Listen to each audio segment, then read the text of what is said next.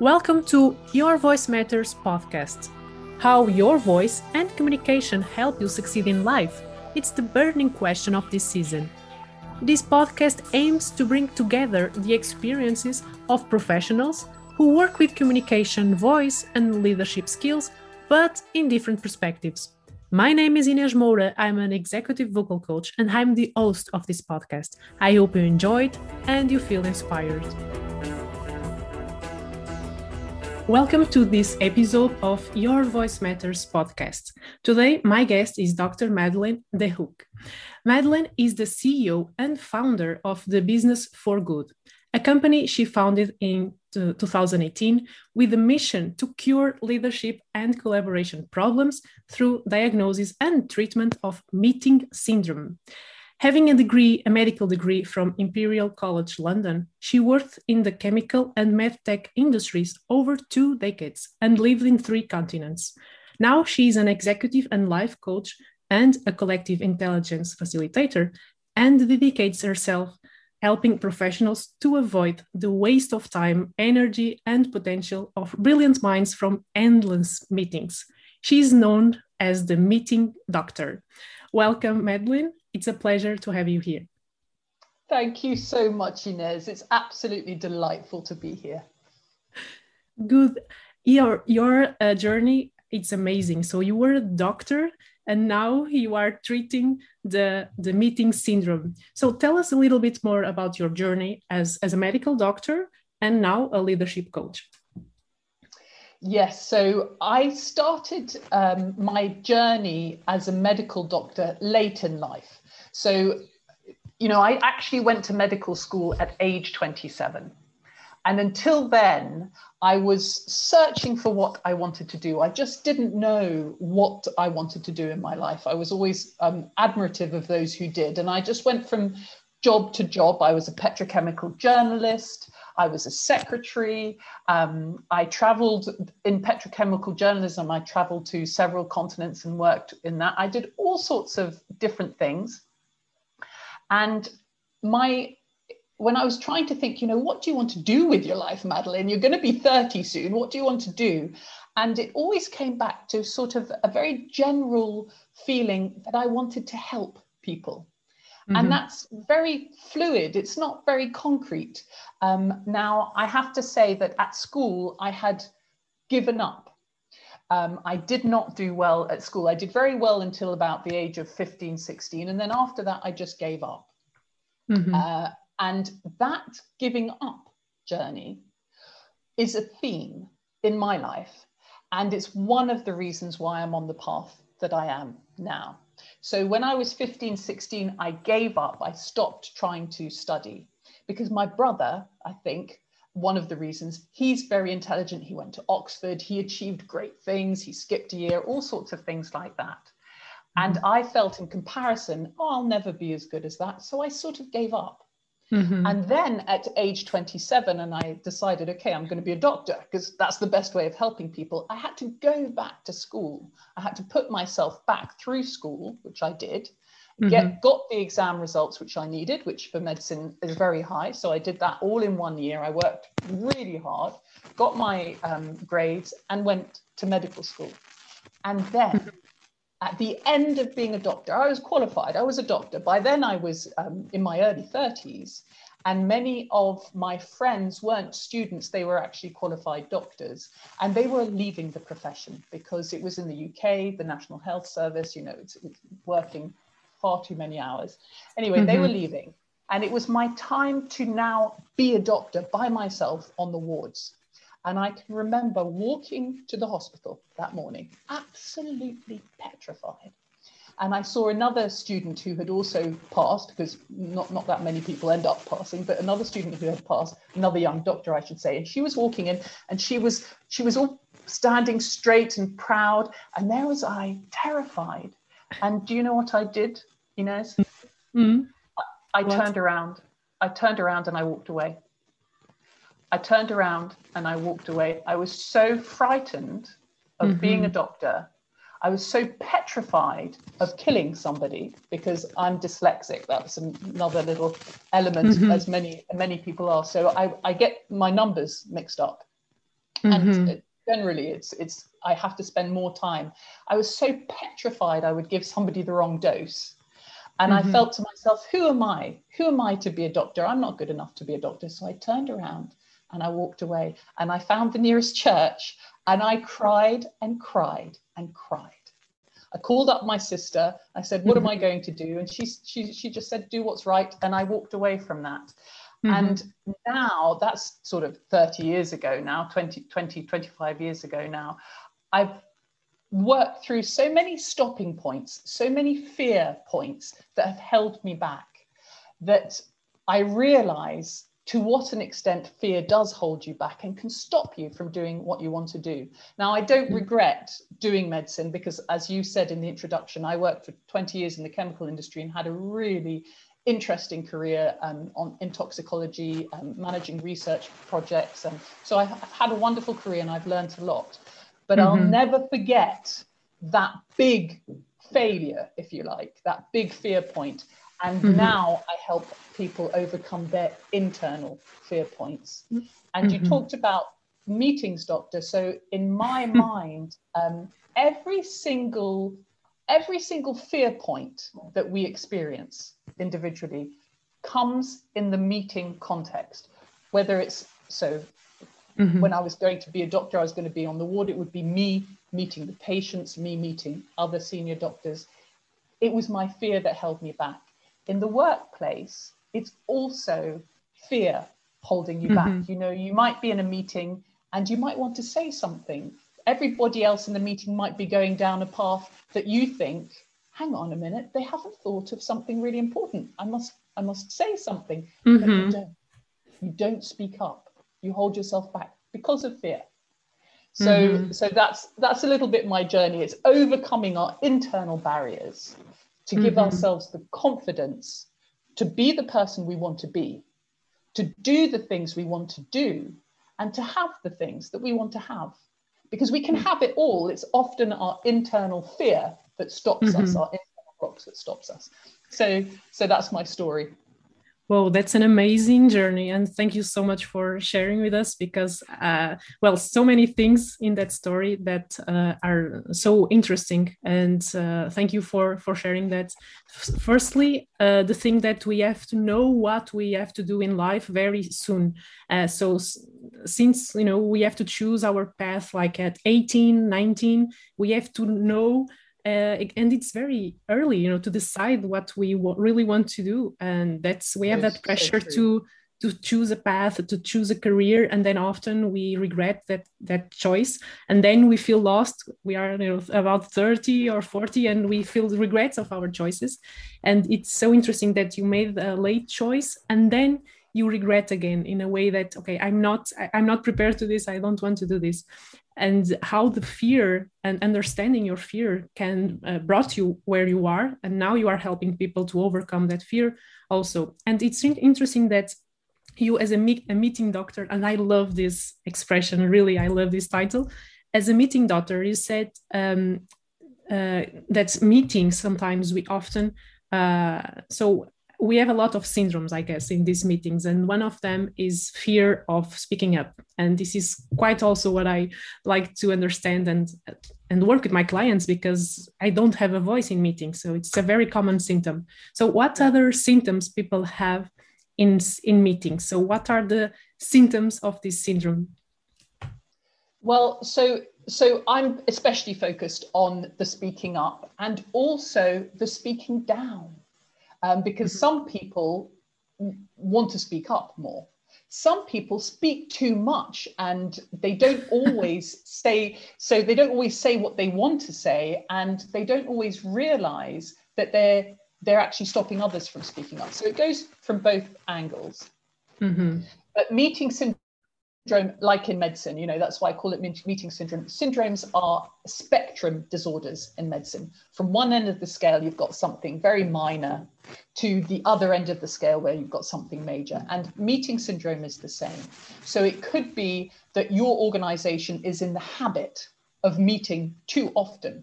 And you've got this meeting reflex. Got a question? Let's have a meeting. Especially now, it's so easy to organize a meeting. You press a couple of buttons and you're done. And you feel like you've done something, you can tick that off your list, but actually you've just increased the problem because you're creating another meeting.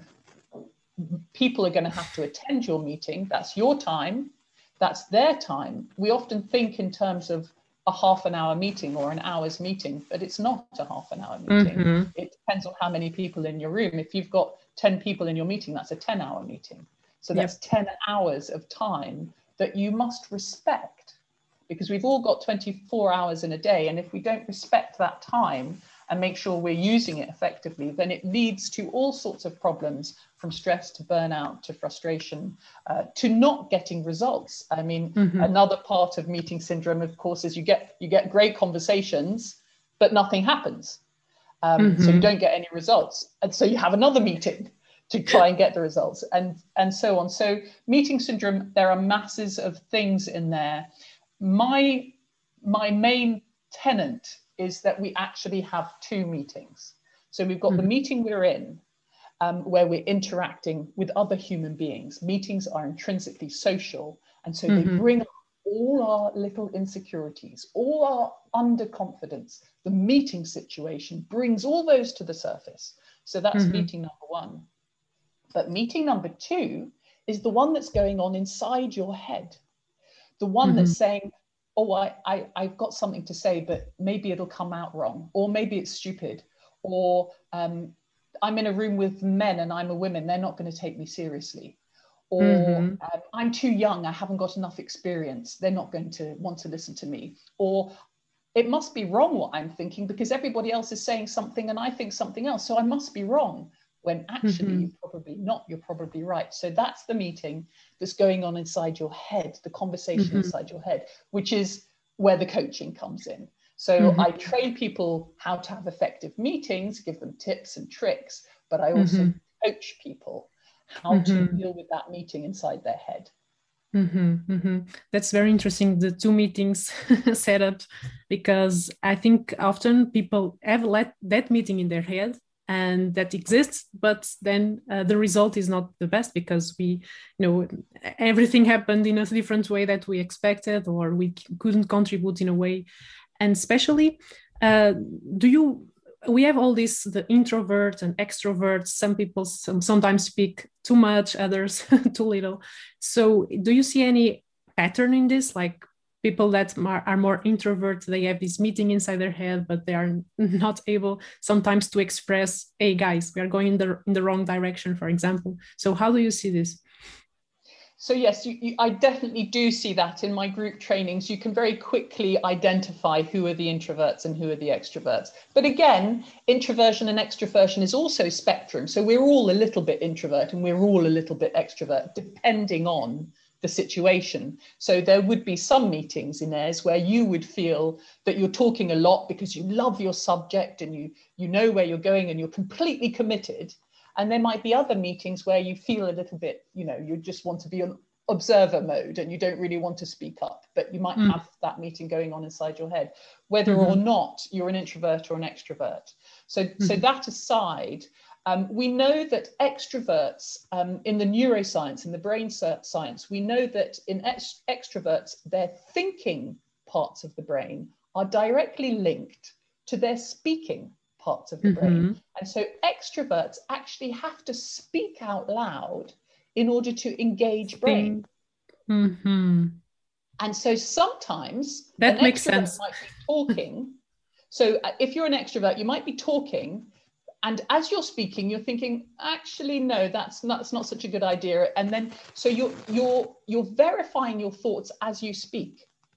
This can become a problem. So I do work with leaders, and I coach leaders in the meeting situation, how to lead effective meetings. So it can become a problem if you're the meeting leader or you're the one speaking, and actually what you're doing is thinking, but your team is busy hanging on every word because they think that you're giving them directions. And actually you're not ready. You're actually brainstorming with yourself. And so if you see that you fall into that pattern, then I advise you just to tell your team, okay, let's think out loud for a second. And then, so they know they don't have to, just one second, I'm going to tell them to stop drilling. Okay. Sorry. Now, can you remind me? I'm sorry, I've lost it. So coming back where we were, so you were saying that you coach people, you coach leaders that sometimes they have this tendency to speak and think at the same time. So it's not good for them or for the team who is trying to catch every word and thinking that they were giving direction. He or she was giving directions. So how do you treat this? So is better preparation before? Is it just warning the team, okay guys, I'm just thinking out loud, don't take it as a final word? What is Yes, this? so yes, all of those things, Inez. So once you've identified that you need to talk out loud in order to think, then you know that about yourself. You know you're an extrovert, you know that about yourself, and you can practice. You can talk to a Zoom, you can talk to the mirror, you can talk to your cat, you can practice. The fact is, you do need to speak. So often it is very beneficial to speak in a team because you need that kind of, you're an extrovert, it gives you energy to organize your thoughts in a team. As long as your team knows that you're in, let's brainstorm for a moment, let's think this through out loud, as long as they've got that message to begin with, so they know where they are, then they don't get confused or frustrated, because that's where the problems start setting in. I like to say, I have a quote that I use in my trainings. People need to know what to expect and what is expected of them. It's very simple, but we absolutely need to know what to expect. So, because unless we're told, we make assumptions. And my assumption when my boss is talking to me is that he or she is telling me what to do. Mm-hmm. Which might be different to my boss's assumption, who might be thinking, well, I'm just brainstorming here, I'm just thinking. So we have to explain, we have to tell people what to expect. Mm-hmm. And then if you're on the other end of the scale, so if you're an introvert, then you know that your brain is wired in a different way. Your brain, your thinking part of your brain and your creativity is not wired to your mouth. So it doesn't work when you have to think quickly on your feet. You actually have to think first, organize your thoughts, and then speak out. So our brains are wired differently. They've done studies and they know this. So when you know that about yourself, then it's okay to say, okay, just give me a minute. Let me think this through inside my head. Mm-hmm. That requires also respect and flexibility within the team, no? Because you have these different styles and you have to understand that people think and speak differently, and you have to give space. So we have this like long meetings, many meetings, and then we have to deal with different styles and personalities. And what is what should we pay attention, like when we try to avoid the syndrome of having too many meetings? So what are, for example, the questions that we might have to ask for ourselves? Is this necessary? Or what are the questions that we can use to be more effective in meetings? Well, there are several, but if we're going to boil it down to one, because I like to make things really simple so that people can actually apply it. And if you just do one thing, if you want to have better meetings or less meetings or shorter meetings, if meetings are a pain point for you, then this one question is the question that you want to ask. And that is, what is the outcome of this meeting going to be? So another way of putting it is, what do I want to walk away with by the end of this meeting specifically? And that question works if you're the meeting organizer, and it also works if you're just a meeting participant and you've been invited to attend. Because if you're the meeting organizer and you cannot tell your participants what you want to walk away with by the end of this meeting, then you should not hold the meeting, because it's disrespectful. You just spoke about respect, Inez, of each other, our personalities, our expertise, our time. If you're the meeting leader and you're calling a meeting and you can't articulate what you want by the end of the meeting, then you should not call a meeting. And then often people say, but how do I know? Sometimes I don't know what I want. Sometimes I need a meeting to know what to get out of it. Okay, so that is the goal of your meeting. So today we are going to spend 30 minutes to identify what it is we need to achieve. That's a goal. So we need to know what is the outcome. And so that's when you're the meeting leader. If you're the meeting participant and you get a meeting invite and it says, meeting on the 12th of November, but it doesn't tell you what the outcome is. It might say team meeting. A team meeting doesn't tell you what you're going to achieve in that meeting, doesn't tell you what you're going to have done by the end of the meeting. So you can write back to the meeting organizer and you can say, thank you for inviting me to your meeting. Can you help me understand what you want by the end of this meeting and how I can contribute? So that you're helping them get to the outcome. You have to identify the outcome. So that's the one thing. If everybody did that, we would cure meeting syndrome. It's a very simple and useful tip to make that question. And also, I think we can do a triage of how many people have to attend to a meeting if they have to contribute at that point, because I see this a lot in organizations. They invite everyone to the meeting because they have everyone to know about something, as the same thing as write an email and put everyone in CC, because so it's a lot of information and we miss a lot of it. We miss the key points, the strategy, what is the outcome, because it's too much information that we got nowadays. And you were saying previously about so nowadays it's so easy to just click a few buttons and then we have a meeting. So what do you think about this pandemic situation and all the virtual meetings that we have? Is this situation worse right now, or is getting better because we can be more efficient? So what is your opinion about it?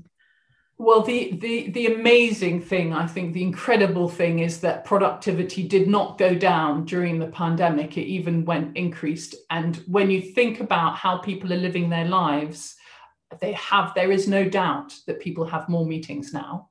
They fit more meetings into their day. They're at home all the time, often dealing with children or parents or just life. And the workday has stretched. So it's incredible that people have managed to stay so productive. But it is a real problem in terms of health, in terms of wellness.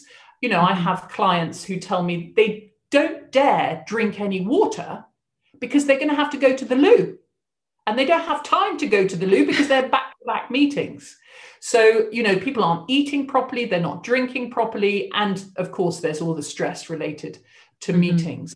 So that's the downside. But the upside is that people have changed the way they meet and they are getting more focused because of the online environment. So that's an upside. And what I see as a huge benefit is that we all experimented. We all were ready to be imperfect because what we were talking about, what you said, people invite too many people, meetings are disorganized. It still comes down to fear. So if I invite too many people to my meetings, it's probably because I'm worried I might hurt somebody's feelings, or I might be disrespectful to somebody, or I might get somebody wrong. In fact, I'm doing it out of fear.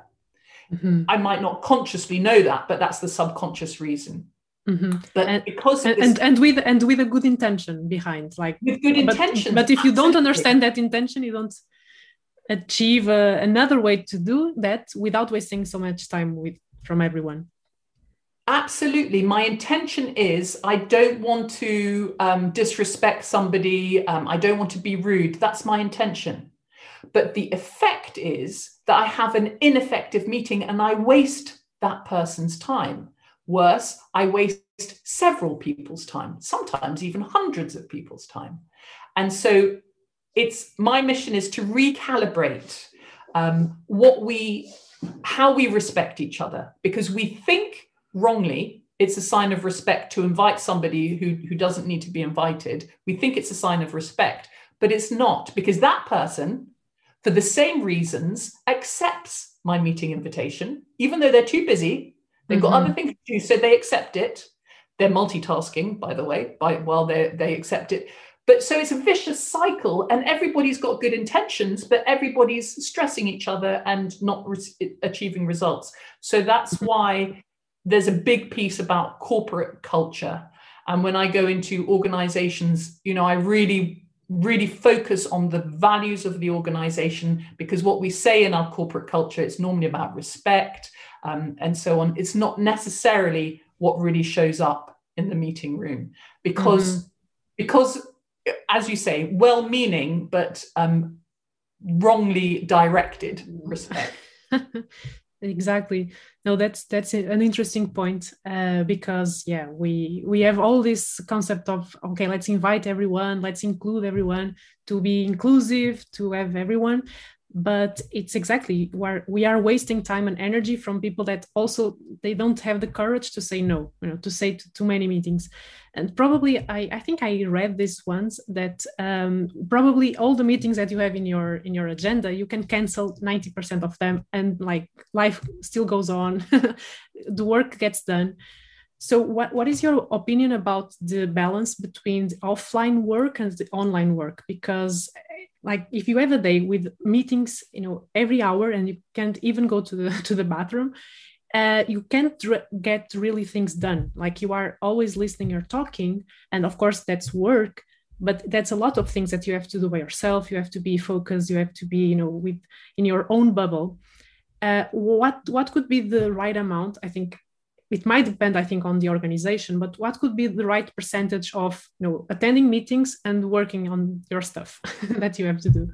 So absolutely. And again, this is where working with the company culture or the team culture is vitally important, because the answer is it depends. We know that we need at least 90 minutes of uninterrupted time in order to get into that deep thinking flow state. So we know that from neuroscience. We need at least uninterrupted 90 minutes. So when do you get 90 minutes uninterrupted? If you're in 8 to 10 meetings a day, you don't. But if you are a team leader, your job is different. So you're the leader. You may need to attend and lead more meetings than, say, your managers or your administrative staff and so on. That's right. What's the right balance for your team? What's the right balance for your role? Because even the administrator, even the personal assistant, maybe he or she isn't attending so many meetings, but they're the person organizing the meetings. So when I work with companies, I always ask the question, how many hours a day do you spend in meetings? So the personal assistants and the administrative staff, they may say 1 or 2 hours a day. But then I ask the question, how many hours a day are you spent organizing meetings? And then that goes up to, 8, 10 hours a day, even, because they're organizing so many meetings. So that's why I call it meeting syndrome. It really has become a meeting syndrome. It's really become a disease. And yet we need meetings in this COVID environment. Human beings, we need that connection. And meetings has fulfilled that connection to a certain extent. So it's not necessarily about reducing the number of meetings, though that will naturally happen when your meetings get the results that you want. When you get the results you want from one meeting, then you don't need to plan another one. So it's my focus isn't necessarily about reducing meetings. It's more about getting clarity on what are you meeting for, and how is the best way to get that result, to get the result you want. If you want a decision, you also need to think, well, how are we going to get that decision? So there are steps, and they are simple steps to follow. I don't like to say rules, because the moment you give people rules, then they rebel. I don't submit to that. Yeah. So it's and what works for one organization, say a law firm, isn't the same as what works for another, say a media firm. We're different, and we employ different personality types, and we need different things. It's all about how do we do our best work together as a team? How do we get the best out of each other, out of our expertise, our personalities, our gifts, our instinctive strengths, and so on? And so I work on all those levels. I do assessments to find out, how do you operate in the meeting situation? How do you react? Are you an introvert? Are you an extrovert? Are you more focused on details, or are you more able to give the bigger picture? And how can we use that skill in our team? And when do we bring you in so we make the most of your strengths? And then you start getting motivated and empowered because you get the results you want from your meetings, and it's a virtuous cycle. That makes a lot of sense. And I guess that there are types of people that should open a meeting, others give the details, and others close the meeting, and people can have be at their best depending on what's the goal, what's the moment, the specific situation. So that makes a lot of sense. So for what advice do you have firstly for people that organize meetings? And what advice may you have for people who attend or not meetings? Okay, so one of the when I ask people, what's your biggest pain point about meetings? When I ask people that question, one of the commonest things that they answer is,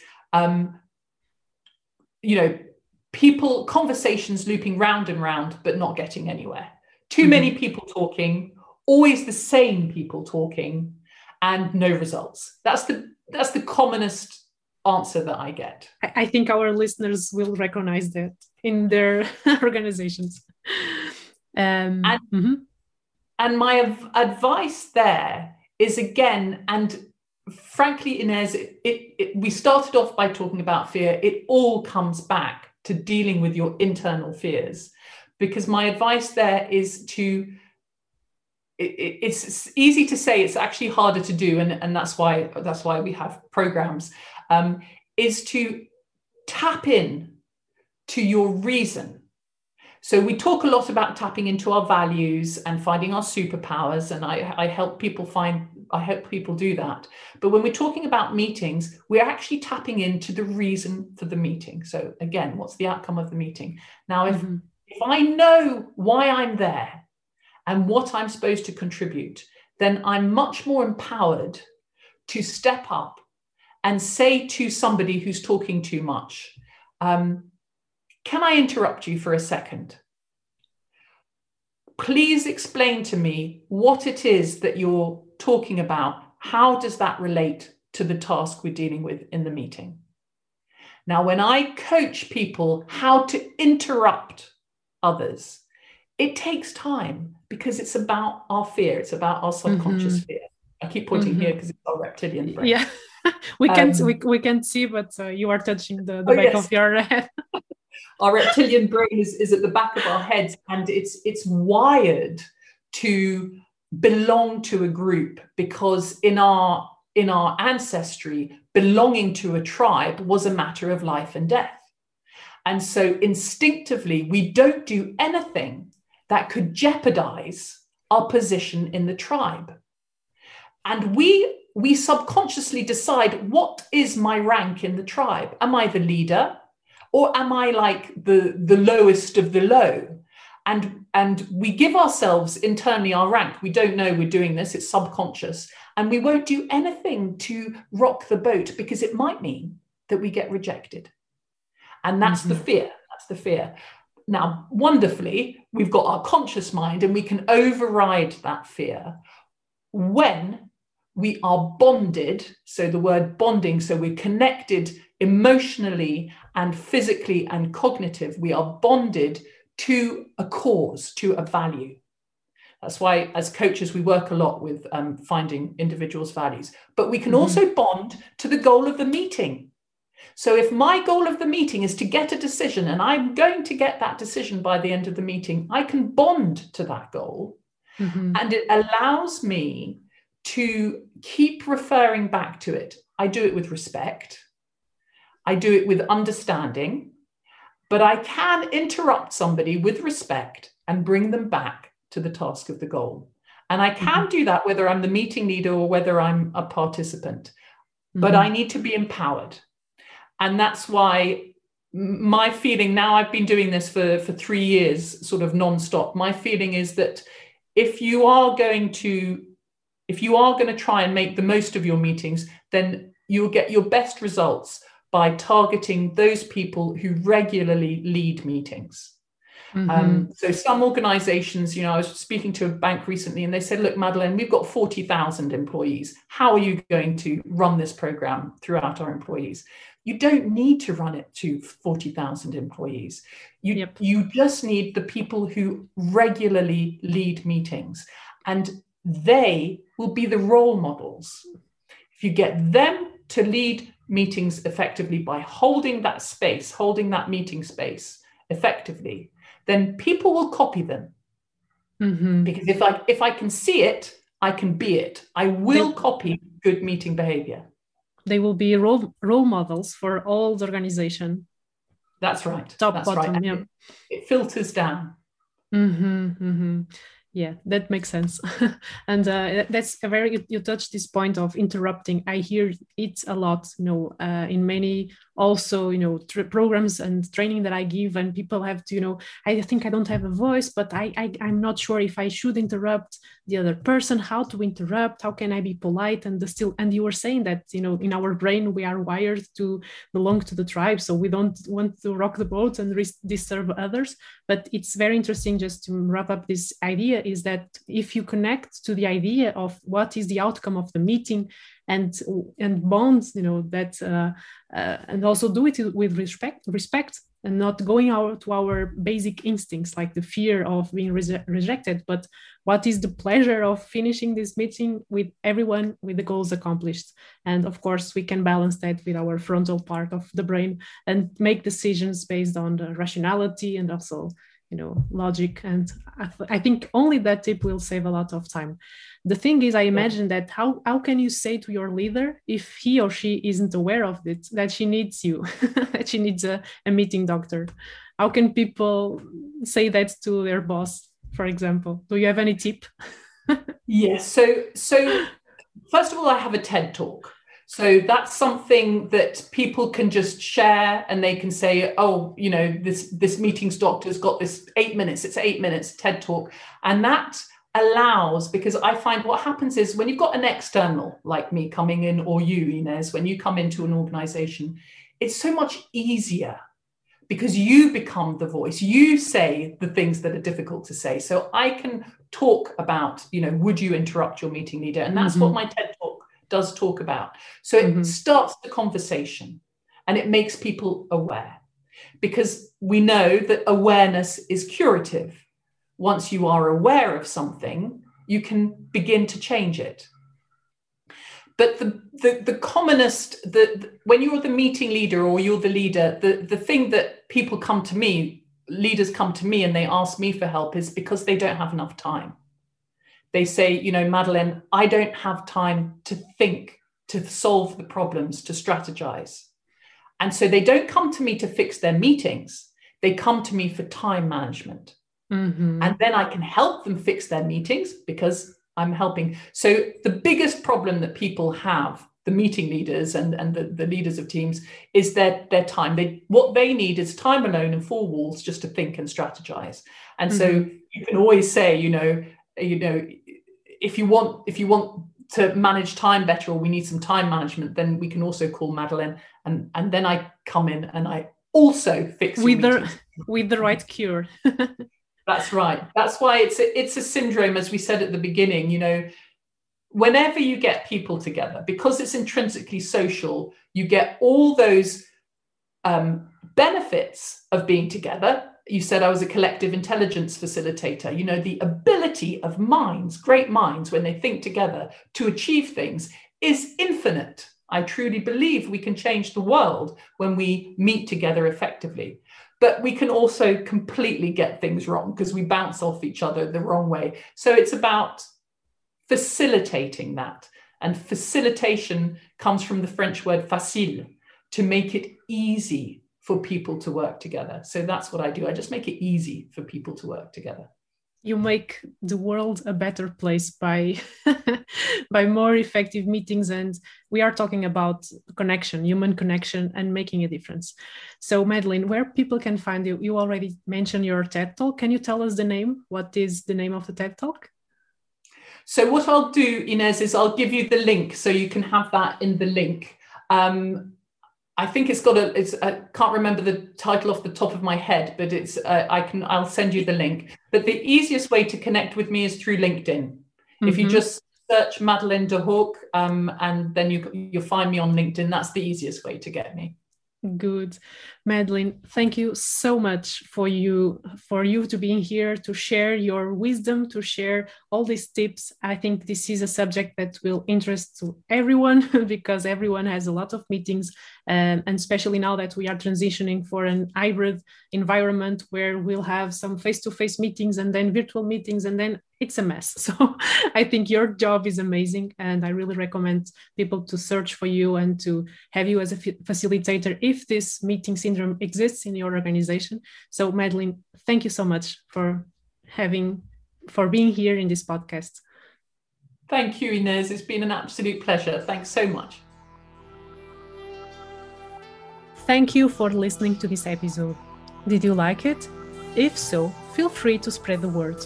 To discover more about vocal coaching, you can visit my website, voicepowerleadership.com, or contact me through LinkedIn, Facebook, or Instagram. And always remember, your voice matters.